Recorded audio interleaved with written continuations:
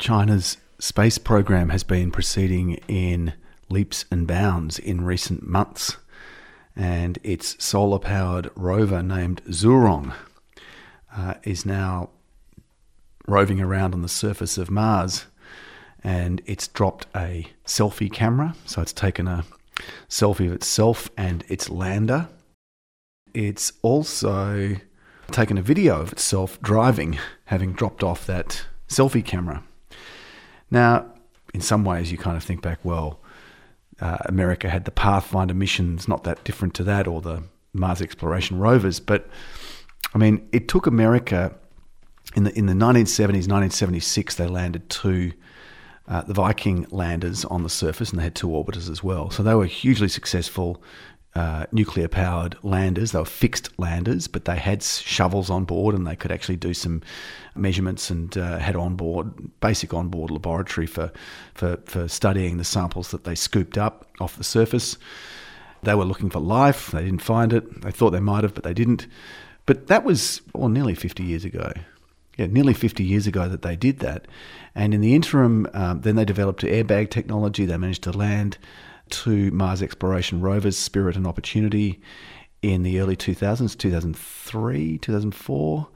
And, well, they were both long-lived missions, solar-powered. Opportunity lasted 14 years. They were both supposed to only last 3 months. So they were hugely successful. And then in 2012, Curiosity, a nuclear-powered lander, pioneered the Skycrane landing technique, which allowed them to drop a much larger payload to the surface, and nuclear-powered, so it doesn't rely on inclement weather or clement weather to be able to get around safely on the surface of Mars like the solar-powered rovers do, and indeed like Zhurong does, because Mars has dust storms and they can cover the solar panels. Point being that it took America a long, long time to get to the point where it could reliably land on the surface, and it actually, until this year, was the only country in the world, the only nation, spacefaring nation or otherwise, that had successfully touched down and had a successful mission with an operational spacecraft on the surface of Mars. Now China's done this incredible feat with the Zhurong rover, and it's just a fantastic effort from a country that never ever touched down. And given that the difficulties of landing, there's very little atmosphere, there's very little to slow you down. You've got to use a very big supersonic parachute to slow you down. You've got to use rocket motors to get down to the surface. And plenty of countries have failed, crash landed, missed Mars altogether. There's a lot of wreckage on Mars.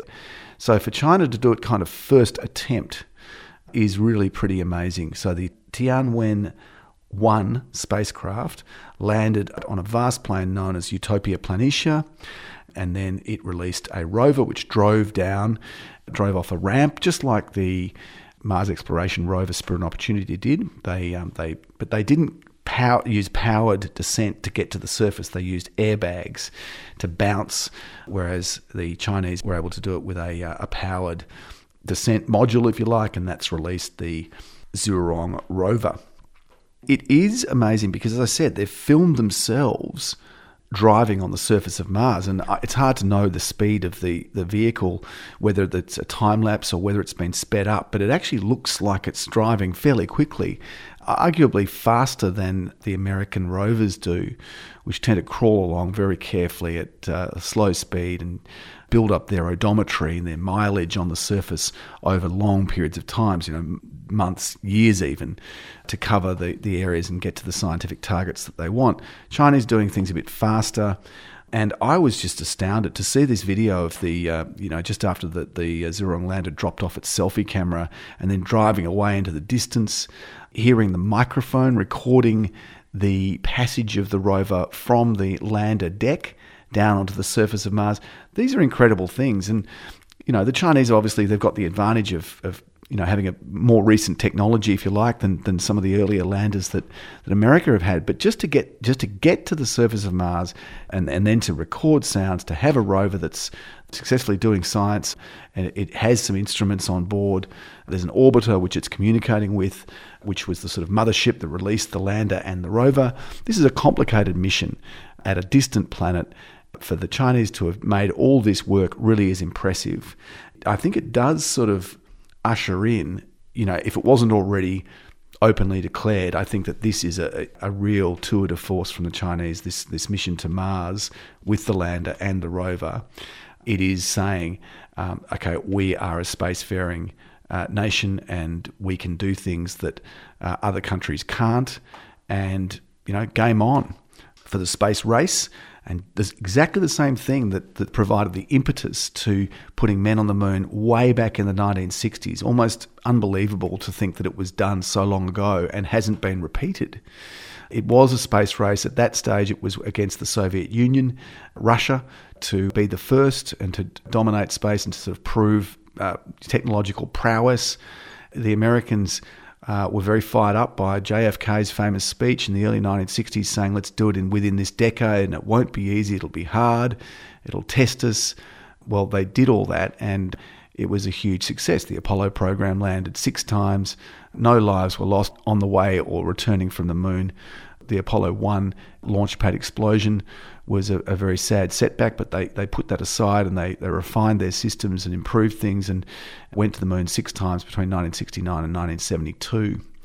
And the Apollo 17 mission spent 3 days there, had a rover, covered lots of territory, set up scientific instruments, and made the moon a home and lived there for a few days. So there's now a race to go back there. America with its private partners, NASA with its own rocket systems, it's SLS, which is the big replacement to the Saturn V moon rocket that they've been working on.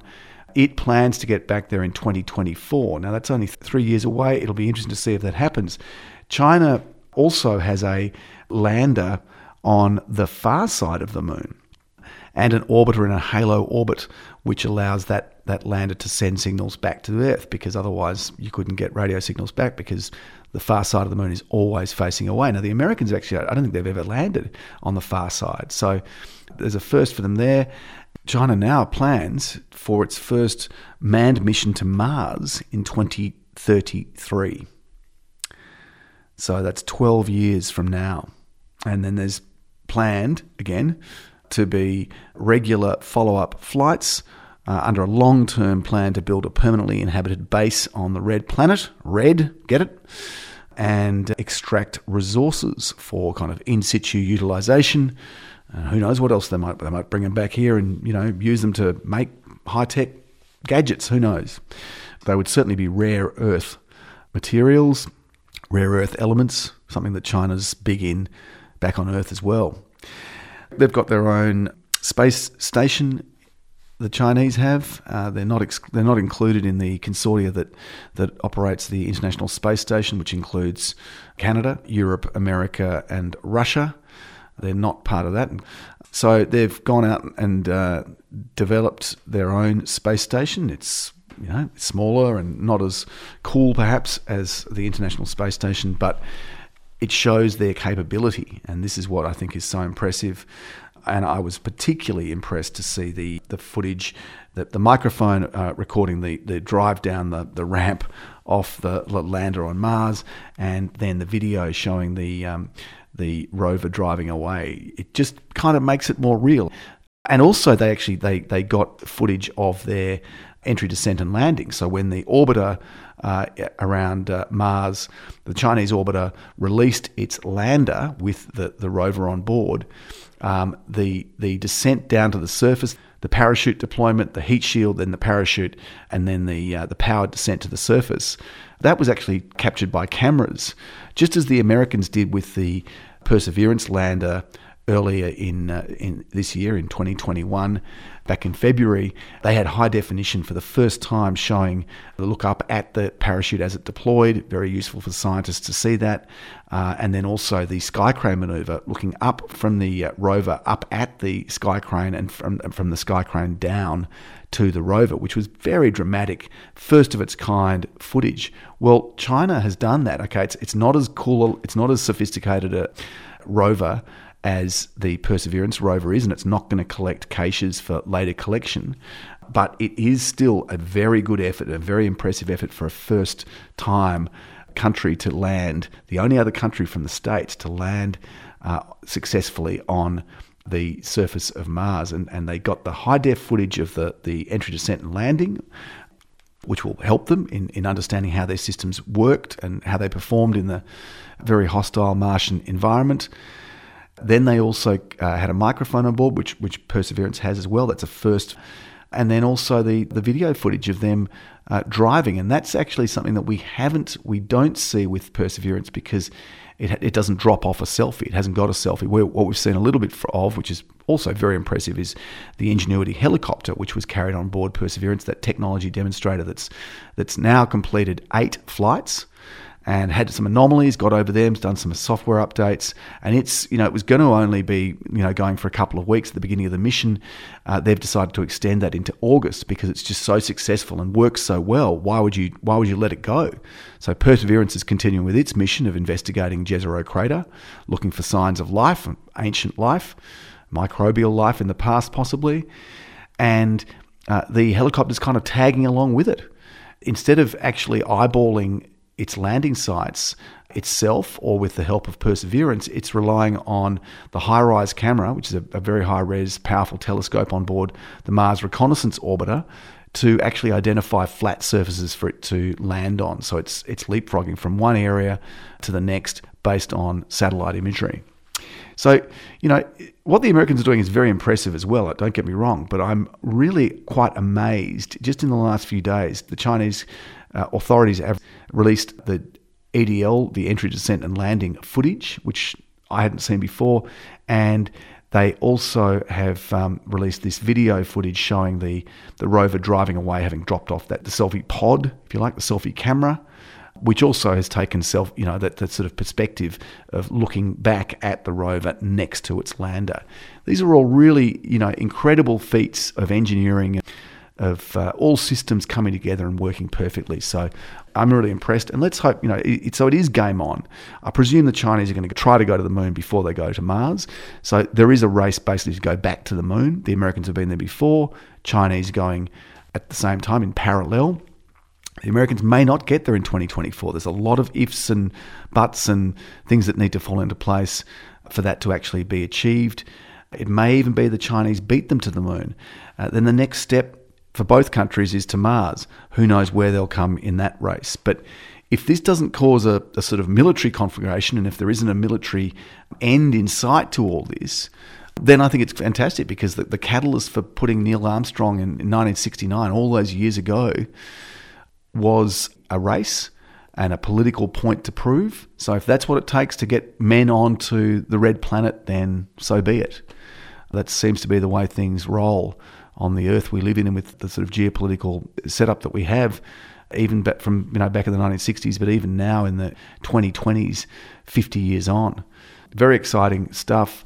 Chinese really achieving so much in a very short period of time. Their first lander with a rover, operating with a selfie camera, with a microphone, and with high-def footage showing the landing. Very, very impressive. Shows that they are proceeding in space in leaps and bounds. You're listening to Beyond Infinity. Thanks for listening. Remember to visit our program website, beyondinfinity.com.au, where you'll find our complete back catalogue of over 600 podcasts. That's beyondinfinity.com.au.